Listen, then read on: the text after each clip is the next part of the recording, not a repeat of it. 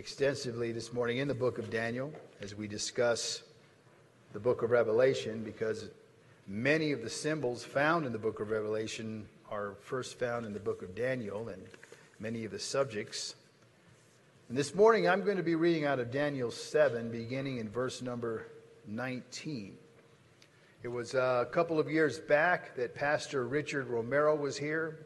He did a revival that focused completely on the subject of Bible prophecy. If you'll remember, while you're turning there, one other quick announcement.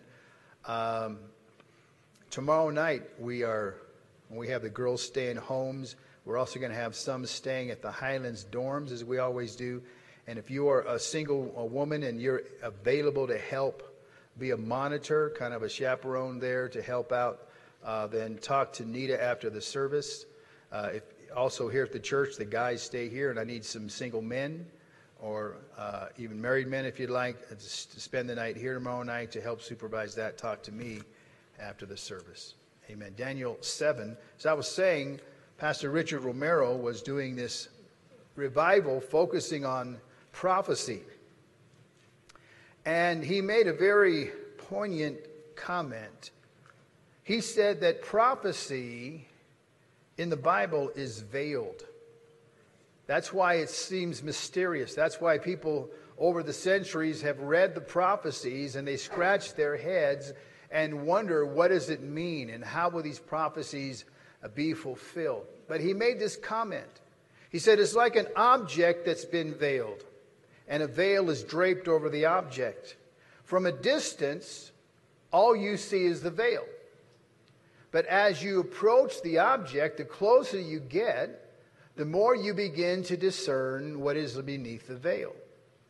You can see through the material, you see the shape, and the closer you get, the more obvious it becomes what is beneath the veil, until you're right on top of it, and you can pretty much discern what is beneath the veil. You pull the veil and it's revealed. He says Bible prophecy is very much that way. That from the beginning, many of these prophecies were veiled and seemed obscured. We're going to read some prophecies this morning in the book of Daniel that were written 5 centuries before Christ. And when they were written back then, they were obscure. And they remained obscure for millennia. But now, they're coming into clear focus. What we're going to read is a very clear prophecy about an individual who is known in the scriptures as Antichrist. And what we're going to read about in this prophecy is a prophecy regarding a brief period of time when this man, Antichrist, is given dominion over a group of people who are called saints. And as we talked about in Sunday school, these saints are in fact holy people. It's what the word means. And these are individuals who are in his time, during this brief span of time, who are worshipers of God, followers of the Messiah of Israel. And he's going to be given dominion over them during this time. But this is a very brief time in history called the Great Tribulation. It will last 7 years. It's in the future. And in reality, his complete dominion really only lasts half of that time, about 42 months. And make no mistake about it, this will be the only time in history when this will be so. When this one, controlled of Satan, will be given dominion over the saints of God. Now, I mention that because the text we read, though it's about that future time, it does reveal to us the strategy of the spirit of Antichrist against the saints of God, the redeemed. The man Antichrist will not be revealed according to the scriptures until the Holy Spirit and the bride of Christ are removed. Until the Holy Spirit and the bride of Christ leave this earth. But until that time, the spirit of Antichrist the Bible says is already loosed into the world, and this has been so since the beginning. John wrote in 1 John 4, every spirit that confesses that Jesus Christ has come in the flesh is of God, and every spirit that does not confess that Jesus Christ has come in the flesh is not of God, and this is the spirit of Antichrist, which you have heard was coming and is now already in the world. And so he's saying that though the man Antichrist will not be revealed until a future time, already loosed in the world is the spirit of Antichrist. And we can discern the strategy of the spirit of Antichrist from this text that will not come into full manifestation until the 7-year tribulation. The big difference between now and that time is that in that time, Antichrist will be given dominion over the people of God for a time. But even though the strategy is the same now, the spirit of Antichrist cannot prevail over the saints now. That in fact we are the ones with the dominion. But the strategy is still at play. Daniel 7, verse number 19. Picking up this prophecy out of the book of Daniel, it says this: Then I wished to know the truth about the fourth beast, which was different from all the others, exceedingly dreadful, with its teeth of iron and its nails of bronze, which devoured, broke in pieces, and trampled the residue with its feet, and the 10 horns that were on its head, and the other horn which came up, before which 3 fell, namely, that horn which had eyes and a mouth, which spoke pompous words, whose appearance was greater than his fellows. I was watching, and the same horn was making war against the saints, and prevailing against them, until the Ancient of Days came, and a judgment was made in favor of the saints of the Most High, and the time came for the saints to possess the kingdom. Thus he said, the fourth beast shall be a fourth kingdom on earth, which shall be different from all the other kingdoms, and shall devour the whole earth, trample it, and break it in pieces. The 10 horns are 10 kings who shall arise from this kingdom, and another shall rise after them. He shall be different from the first ones, and shall subdue 3 kings. He shall speak pompous words against the Most High, shall persecute or wear down the saints of the Most High, and shall intend to change times and law, and the saints shall be given into his hand for a time and times and half a time, or 3.5 years.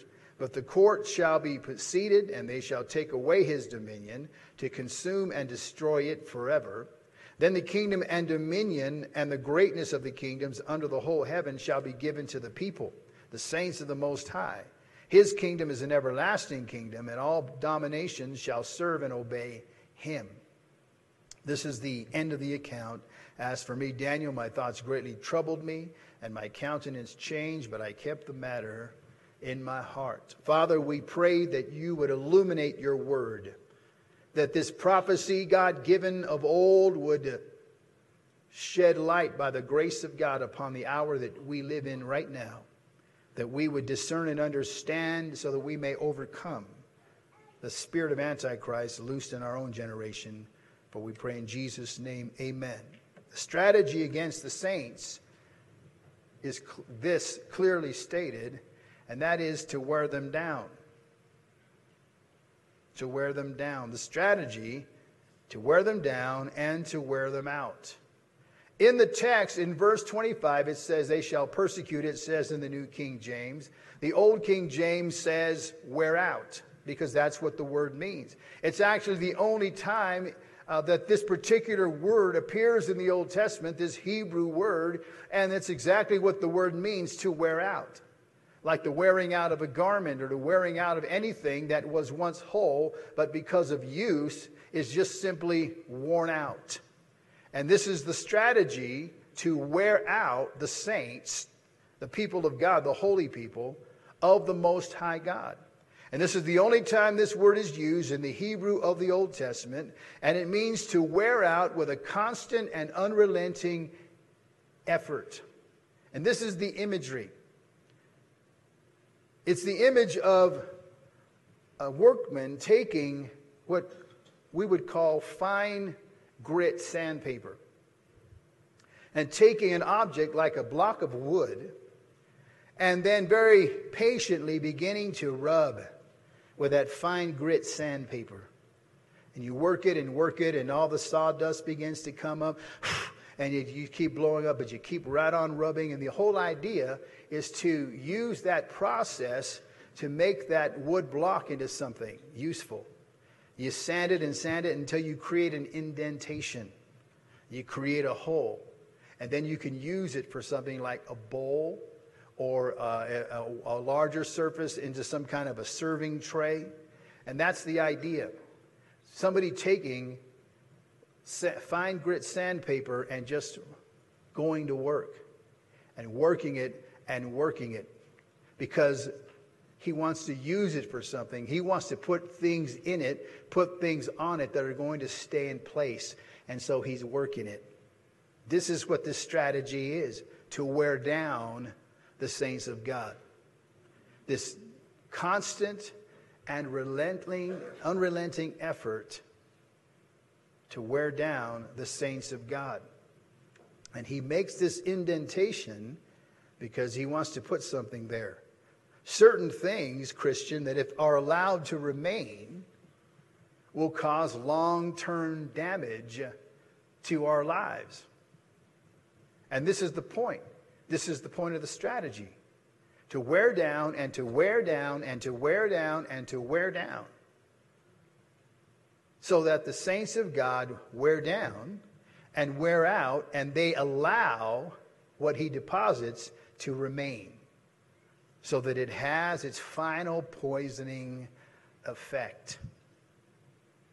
So think of this imagery of him relentlessly, without ever giving up, day and night, wear you down, wear you down, wear you down, because he's creating an impression so that he can deposit something, so that that thing can poison you. Let's talk about the things that the enemy of our souls wants to deposit as he wears you down day after day. He wears you down mentally. He wears you down emotionally. He wears you down spiritually, even physically, day after day, like the guy with a sandpaper. You know, 1 or 2 strokes with sandpaper is no big deal, especially if it's fine grit. But if it's unrelenting, if it never stops, eventually it begins to have its work. It begins to leave its mark. You see, the enemy is doing exactly that against the people of God now. As we approach that time in history where the man Antichrist is going to be fully manifest, the spirit of Antichrist in our world is ratcheting up the flame, is increasing its intensity, and so is this strategy against the saints of God to wear you down. This unrelenting stroke again and again and again and again, to make an indentation, to create a hole, as it were, so that he can deposit the poison, and you're too worn out to do anything about it until it kills you.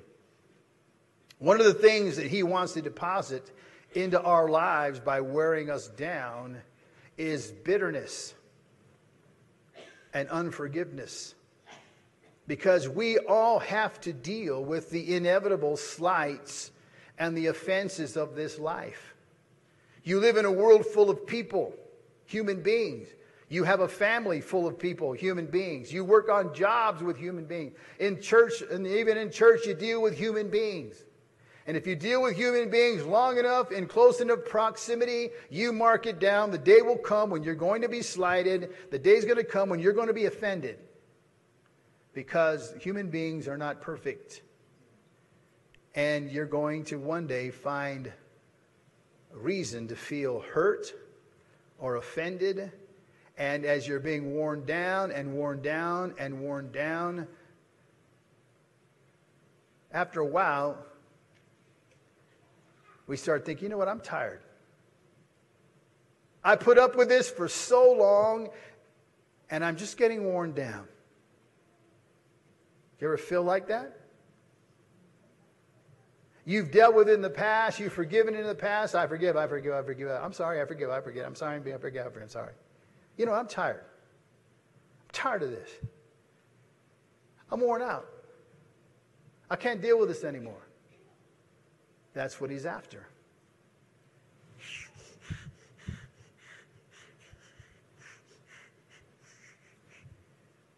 In the past, we deflect it, we forgive, we do the right thing. But you know what? In time, that hole starts getting deep. We start getting tired. And we say, you know what? I can't do this anymore. And we even use the words, I'm getting worn out. I'm getting worn down. And the hole is made, and it just sits in there and begins to seep into the fabric of our hearts. Another thing he wants to deposit into our lives as he wears us down is lust and temptation. Because we understand that lust and temptation is part of this life. It's part of having a flesh nature. It's part of dealing with a real devil. And our world is so perverse. But you know what? You get worn down. And we say, you know what? I try to fight it off, but I'm just getting worn down. I try to deal with it. I rebuke it. I repent. I rebuke. I pray. I repent. I'm just getting worn down. And you know what begins to happen? When that poison begins to seep down into the fabric of our hearts, we begin to think things like, well, you know, what's so bad about it anyway?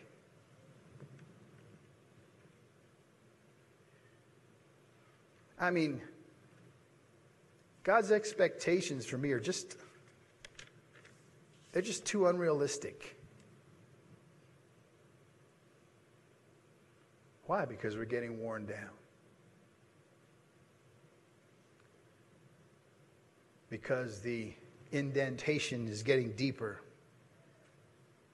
and the poison settles in the bottom and begins to seep in. See, that's the strategy. Wear him down. Wear him down. Wear him down. Day after day after day, like that fine grit sandpaper. One stroke, two a day is not that big a deal, but constantly,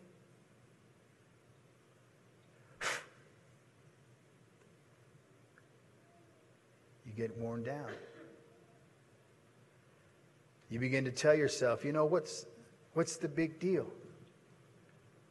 I know what the Bible says, but it just seems impossible. It just seems so unrealistic. And what happens is that demon of lust and perversion finds a home because we get worn down. Another thing that the enemy will deposit into a person's life when he or she has been worn down is pride. And pride always becomes rebellion. Pride unchecked will always become rebellion. We get worn out. I've been more than gracious with the faults and incompetence of these people.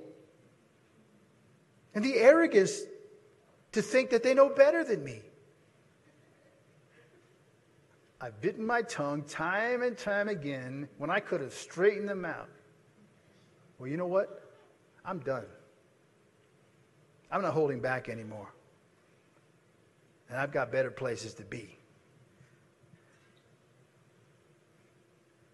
Because we're worn out. And pride is like an acid that if allowed to stay is going to burn its way all the way through your heart.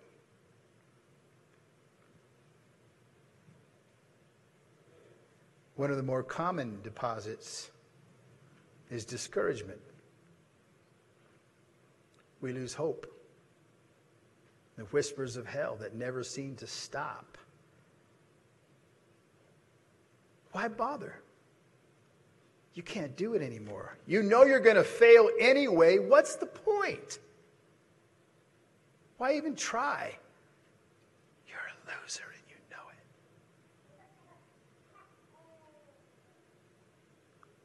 And hopelessness lays a hold of your mind. For others, it's a crippling sense of fear. You know, fear is normal. God gave us the ability to fear. You need to fear some things. We need to teach our children to fear some things. That's why, we don't want them running out into the street. We don't want them touching hot stoves. Fear is not a bad thing when it's in its proper use.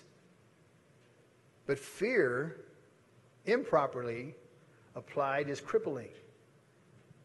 When we fear what might happen, not just taking reasonable precaution, but I'm talking about a fear of the future that is paralyzing. A fear of the future that causes you to become immobilized so that you don't go forward. And many times, it's because of this unrelenting, day after day after day after day, pouring a little bit more.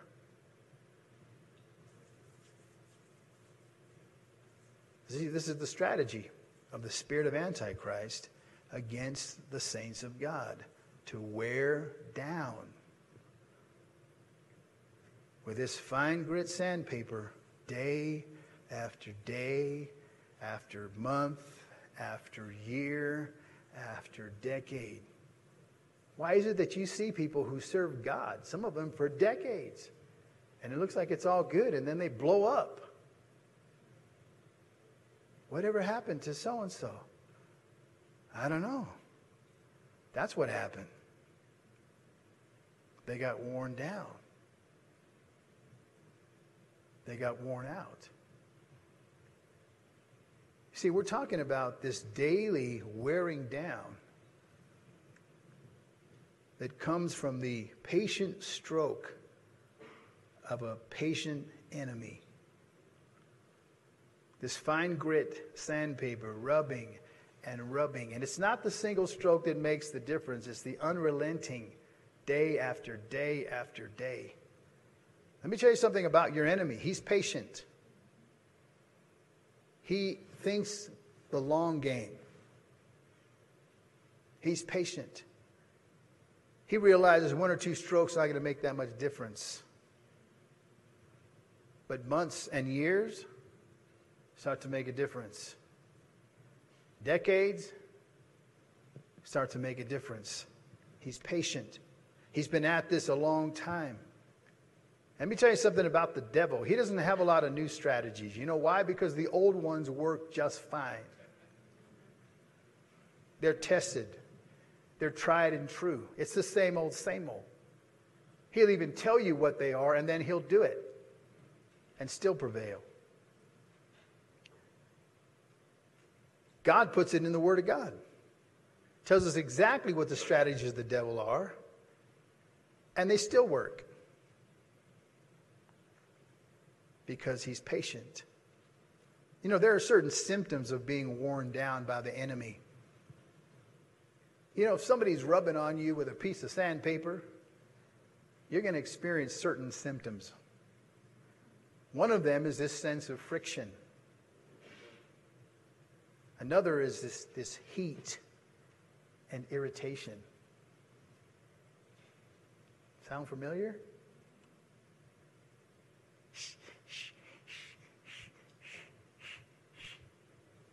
Become irritable. You become impatient. You don't even know why. You start blaming the environment, people. You start blaming everybody around you. That's what it is. I can't take this anymore. I can't take these people anymore. These people are driving me nuts. We start blaming everything and everyone when really all those circumstances are the glove on the hand of the one who's tormenting you. And you attack the glove because he just keeps it up. See, there are symptoms, the friction, the heat, the irritation, this sense of losing ground, of lost momentum, until the point is we don't even care about those things anymore. As a matter of fact, you're getting irritated hearing me talk about it.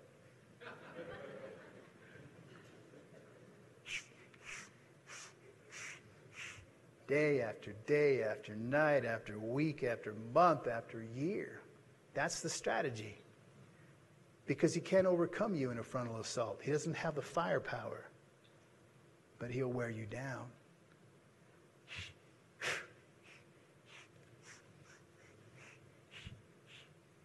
a little more bitterness, a little more lust, a little more impatience, pride, rebellion, discouragement.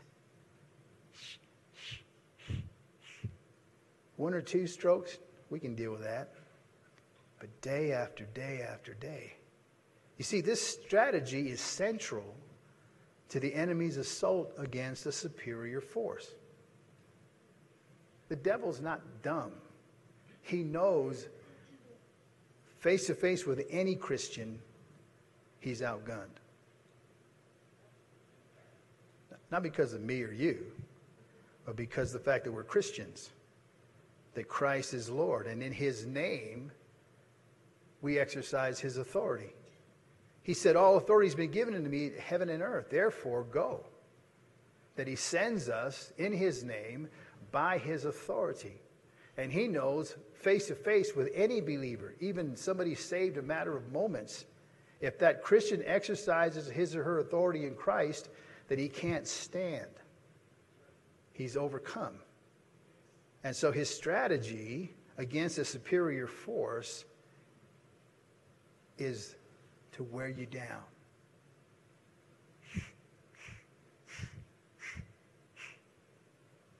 It's the only way that he can prevail, by getting you to allow yourself to be poisoned. Just make the hole. Make the dent. After a while, you get tired of cleaning it out. You get tired of rebuking the devil. You get tired of knocking away his hand. You get tired and worn down. You see, sometimes we forget who the victor is. Jesus Christ is the victor. He's not going to win. He did win. He won on the cross. He said, it is finished. At that point, the devil thought he won. I mean, hell was having a dance at that particular point. They thought they'd prevailed, until they took his lifeless body from the tomb, wrapped it in strips of cloth, and put it in the tomb, moved the stone over the mouth of the tomb. And the Bible says Christ then went to Hades and led captivity captive. He went and confronted the devil, took the keys of death and hell and the grave, and prevailed, led captivity captive. Those souls who were in Abraham's bosom there in Hades, he led out of Hades, because now their sins had been paid for, and led them into the presence of God. It was not a victory for the devil. It was the ultimate victory for the Son of God. And on the third day, Jesus Christ rose from the dead. And Satan understood in no uncertain terms just how huge a catastrophe this was. How huge this is, an unmitigated disaster had befallen all of his plans.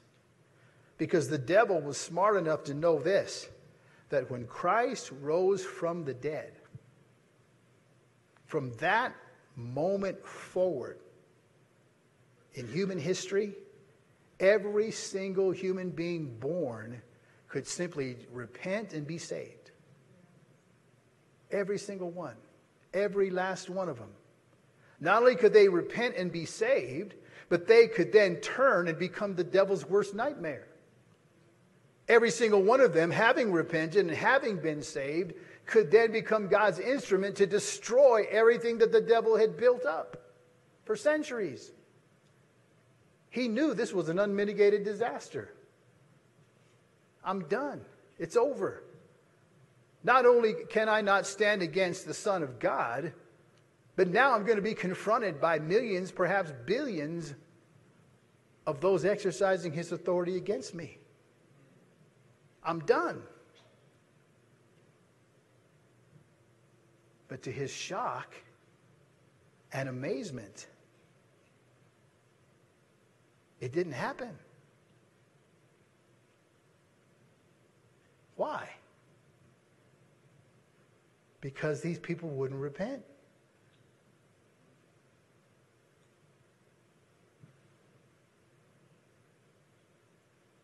See the silence in here? It's just exactly the way it was in hell. They were just as stunned. But it's already done. All they have to do is repent. Surely they know they're sinners. Look, they're out there telling everybody. But they're not repenting. So those demons got right back out there. Hey, you don't want to listen to this. You want to listen to this. Hey, man, you want to get high. Let's go party. Hey, look at that girl. And the vast majority of human beings who could be saved right now will not get saved. Because though the price was paid and all that is left is to accept his salvation, the human race largely rejects salvation. And I'm not just talking about the billions of souls out there. I'm talking about the souls that are sitting right here. You're sitting here and you're not saved. And I'm not talking to visitors. I'm talking about people that have heard me preach 1,000 hours. And you're still going to hell. For whatever reason.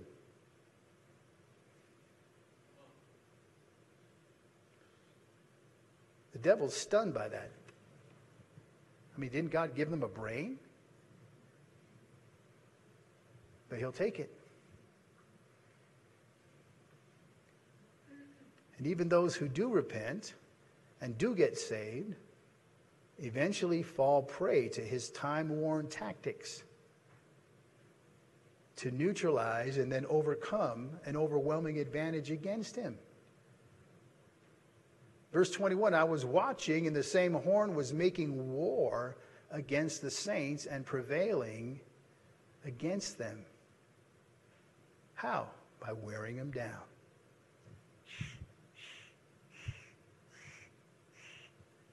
Unrelenting. This fine grit sandpaper, stroke after stroke. Verse 25, and he shall speak pompous words against the Most High. What does that mean? That's talking about the narrative of this world that daily blasphemes God. It's gotten to that place now, where people, Christians, are now intimidated because they hear the hostile tone of the world. This blasphemous voice that comes from our world now against God, and it wears us down and wears us down. And man, I don't want to go to school. I don't want to go to work. I'm going to keep my mouth shut.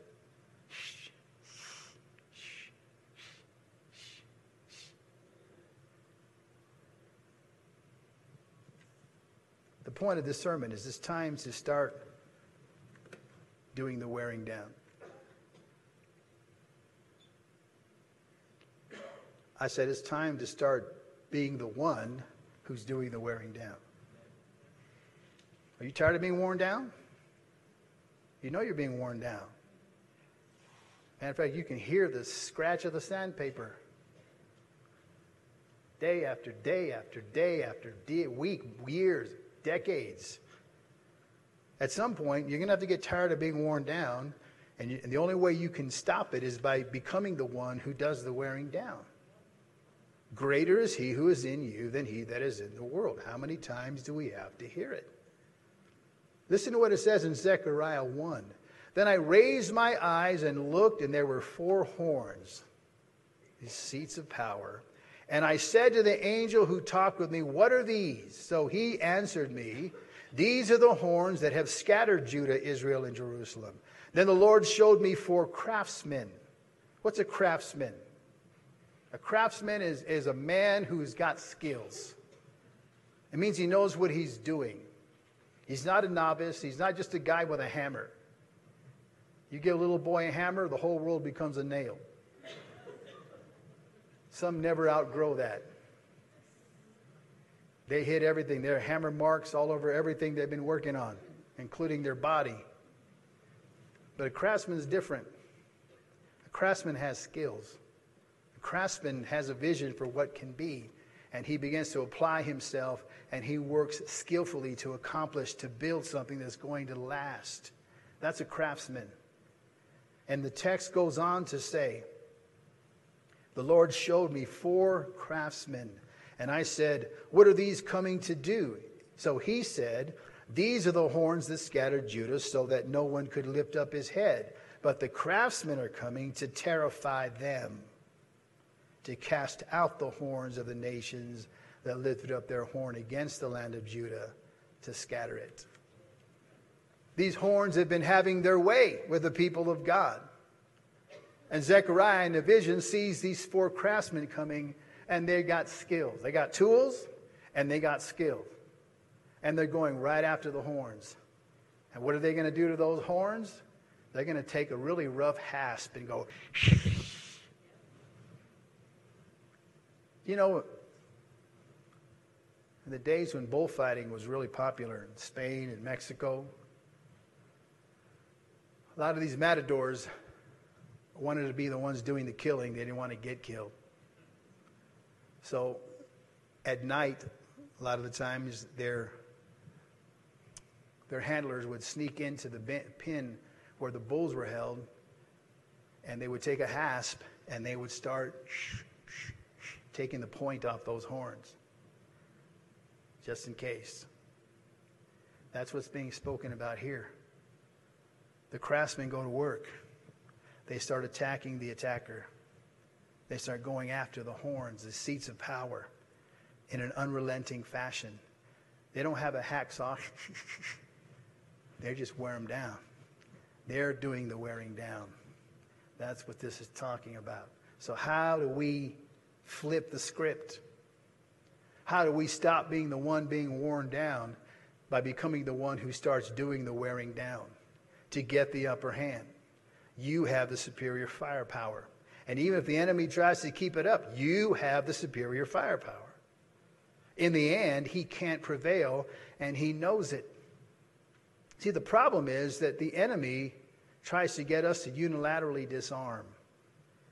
What does that mean? It means he's trying to get you to put down your weapons.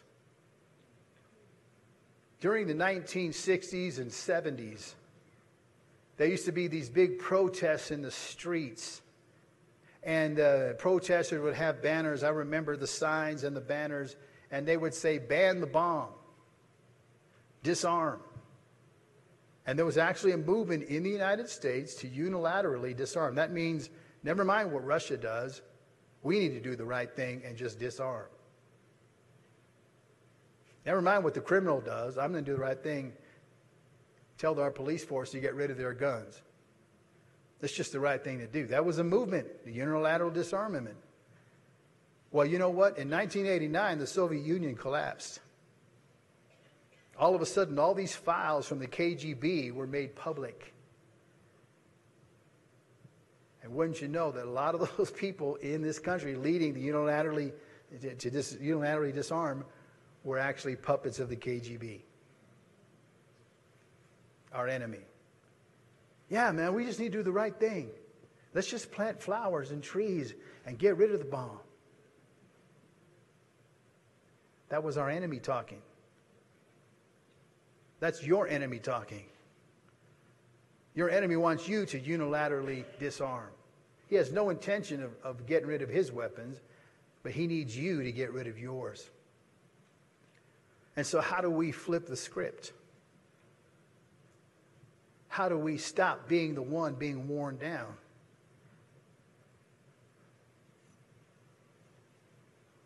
It's a 4-letter word. P-R-A-Y. Friend, when prayer becomes a 4-letter word, you got a problem. Yeah, well, I prayed. No, you don't. I'm not talking about over your Cheerios. I'm not talking when you see the red lights in your rearview mirror. I'm talking about making it a priority to pray. Get up in the morning and make time for God, perhaps like you used to, but no longer do. You say, well, I'm too busy. No, what you're really saying is it's not a priority.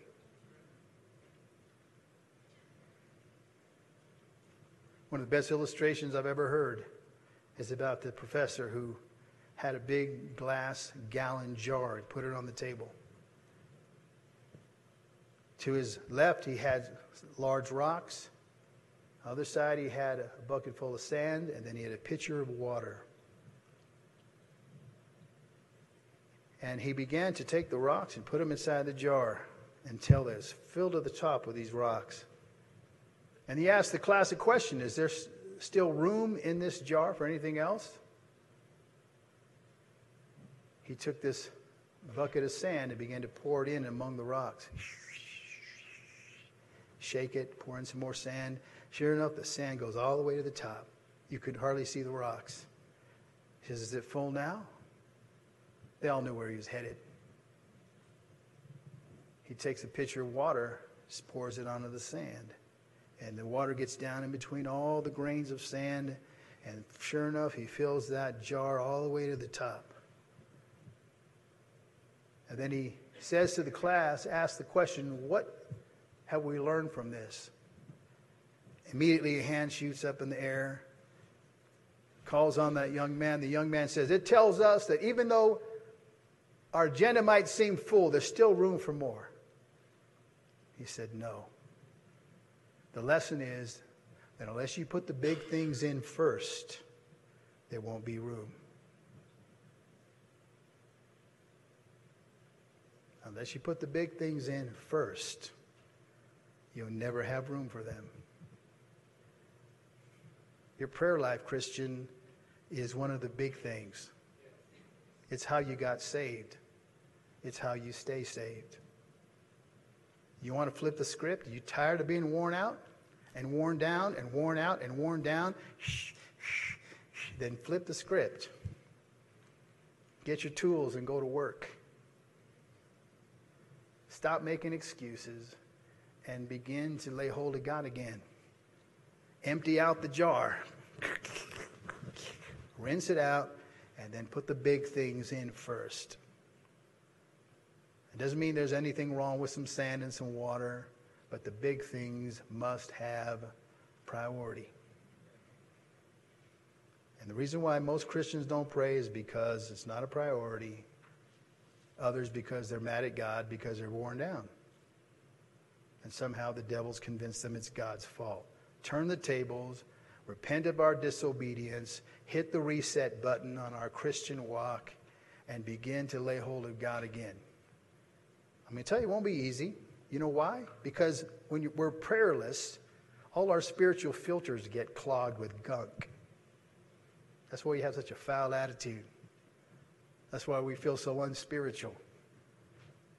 That's why the future doesn't have an appealing glow to it. Because all our spiritual filters are just yucky. How do you clean them? You got to get a hold of God. Even though you don't feel like praying, you got to pray. You got to repent. You got to begin to cry out to God again. You got to begin to exercise your spiritual authority. You got to turn the tables. You got to become the spiritual aggressor in the world again.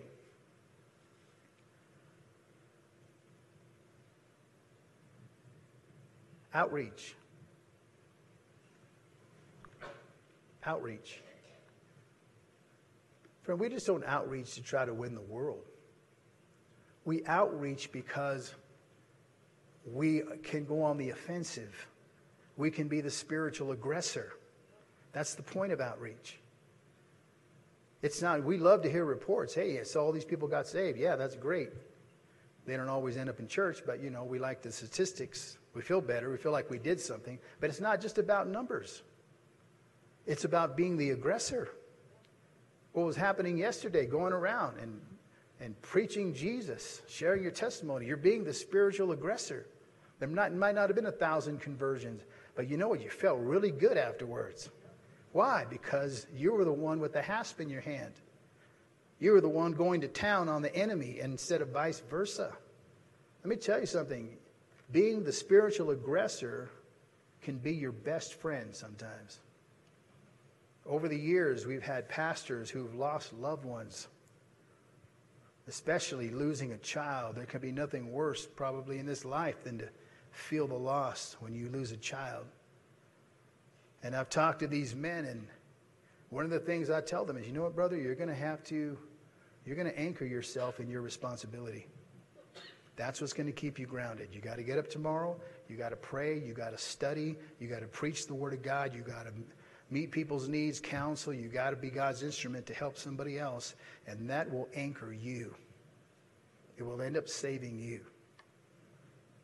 Because there's something about being the spiritual aggressor You have to get busy. You got to get a hold of God, and you got to get busy. Because in the end, it doesn't matter what the devil does. If we are the ones going on the offensive, we cannot lose. We win, and there's no doubt about it. It says in verse 26, but the court shall be seated, and they shall take away his dominion to consume and destroy it forever. Then the kingdom and dominion and the greatness of the kingdoms under the whole heaven shall be given to the people, the saints of the Most High. His kingdom is an everlasting kingdom, and all dominions shall serve and obey him. We can't lose. The only hope the enemy has is shh, shh, shh, shh. Let's bow our heads for a moment. Every head bowed, every eye closed. Before I do anything else this morning, friend, you might be in our midst by the invitation of a friend, or you heard about our service. We're so glad you're here. But you know what? You be honest with yourself. You know in your heart of hearts that God brought you here because you need him. God brought you here today because you know in your heart you need his forgiveness. He brought you here today to save you so that you could be born again. And as we're here this morning, every head bowed, every eye closed, you say, you know what, Pastor Ray, I know that's me. And whatever God has for me, that's what I want. That's what I need. And I would like to give my heart to Christ today. Every head bowed, every eye closed. If that's you, please just let your hand go up right where you're sitting. I'll see it. You just put it right down. Let your hand go up. You want God's forgiveness. You want God's grace. You want his deliverance. God bless you, sister. I see your hand. You can put it down. God bless you. I see that hand as well. Thank you. Appreciate these honest hearts. Who else would join these? You lift your hand also. You're realizing right now, you know what, God, if you're there and you really do know me, you really do love me, you can really save me, Lord, then I'm open. Let your hand go up right where you're sitting. I'll see it. You can put it right back down. What I'm talking about right now is not joining a church or a religion, because that will never save your soul. Only the Savior can save your soul, and that's Christ. And he is real. That's why you feel what you feel right now as he speaks to your heart. Just let your hand go up. I'll see it. You can put it right back down. God's speaking to you right now. You've never been born again, never been saved. Or maybe at one time you were saved. You know you were saved. But you're not living for God today. Maybe you got worn down. You put that poison in and it sunk in. And you feel so lost. But there's hope. There's hope in him. Let your hand go up right now. Just put it up. There's hope in Jesus Christ, friend, but there isn't hope anywhere else. Put your hand up. I'm waiting for you. If you raised your hand this morning, you really are sincere, just lift your head and look at me just for a moment. You mean that, young lady? Ma'am, you meant that? You want to give your hearts to Christ? Could you just stand right where you are? Yeah, if you don't mind, just go ahead and stand. Amen. I appreciate your honest heart. Thank you. Appreciate that. Could you just come and join me? We're going to just pray. Someone's going to join you right here. Just come on. This little one, she raised her hand also. If she can come too. Come on. Thank you for coming. I need a sister to come right now. Thank you for coming, sister. I appreciate you, your heart. Could you just kneel right here at this altar and lead these in the sinner's prayer? While these are praying here this morning, maybe you're saying, you know what, that should have been me. Well, you need to come too. Someone will meet you right here. While these are praying here this morning, I'm talking to the people of God. Because here in this text, Daniel 7, God gives us an insight into the spirit of Antichrist. One day, the man Antichrist will be manifest in the world. And he'll be given for a short time dominion over the people of God. But that's then, not now. Now we have dominion. But the strategy is the same. Wear them down, wear them down, wear them down. Like fine grit sandpaper. Over and over and over. The heat, the irritation, the friction. We just get tired. And we even say it, man, I just so worn down. You know what? We got to flip the script. Greater is he who is in you than he that's in the world. We know that in our hearts. In our minds, we know that. But we get so worn down, friend, that we forget about the big things. And it's really not complicated. It's actually simple. You stop praying, it's almost like an engine, all the oil drained out. Now it doesn't run clean anymore. It doesn't run cool anymore. It's just all friction until it burns out. And there's a place to get the oil, and that's at the throne of God. God's speaking to you, Christian, right where you are. You can get out of your seat now. Come to this altar and say, God, that's me. That gauge has been showing hot for a long time, and I need some oil right now. I feel so burned out. I feel so worn down. I get so tired of that sound of the sandpaper over and over and over against my mind, against my heart, against my body. And God says, I'm here to help. I'm here to flip the script. You're here this morning, friend. God's saying, you better take that jar and empty it right now. You got all this sand in there, all this water, all this stuff that doesn't matter. Dump it all out. Just dump it out. I'll clean it out, and then let's put the big things in first. Righteousness is what I long for. You're at your seat. You can stand to your feet as we sing and worship. Righteousness This altar is open for is everyone. what I seek. Righteousness is what you want from me.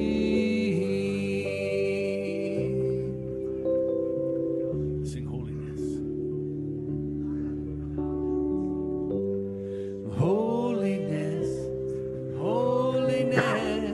is what I long for.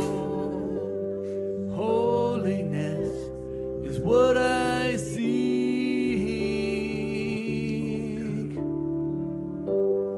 Holiness